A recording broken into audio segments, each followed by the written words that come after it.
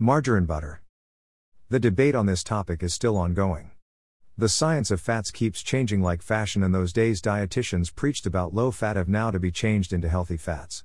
When you use butter as a spread on your toast, potatoes and even pasta, you are swarmed with guilt as you know butter has saturated fats and is not heart-friendly.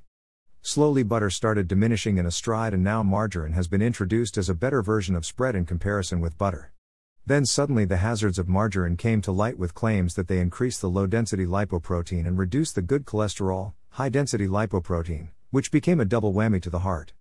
Now all are confused as to which type of spread is better, butter or margarine?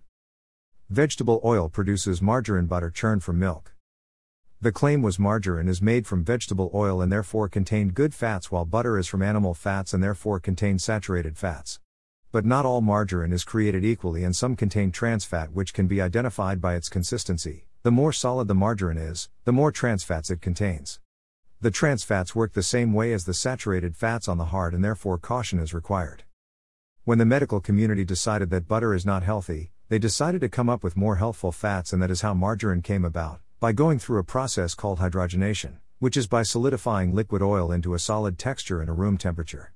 Now trans fats are being eliminated by food producers along the way, as they understood that trans fats created more harm than good to health. The difference between butter and margarine. As mentioned earlier, butter is from animal fats and therefore contains saturated fats, while margarine is from vegetable fats and contains trans fats.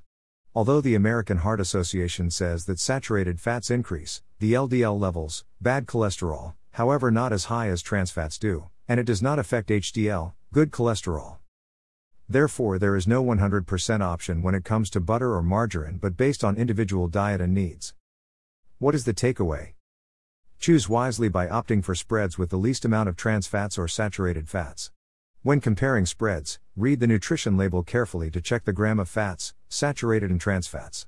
If the label says there is partially hydrogenated oil, then it definitely contains trans fats, even if the label says 0 grams. Adding fats or butter to a meal means adding calories, and those who are into cutting down calories must watch out.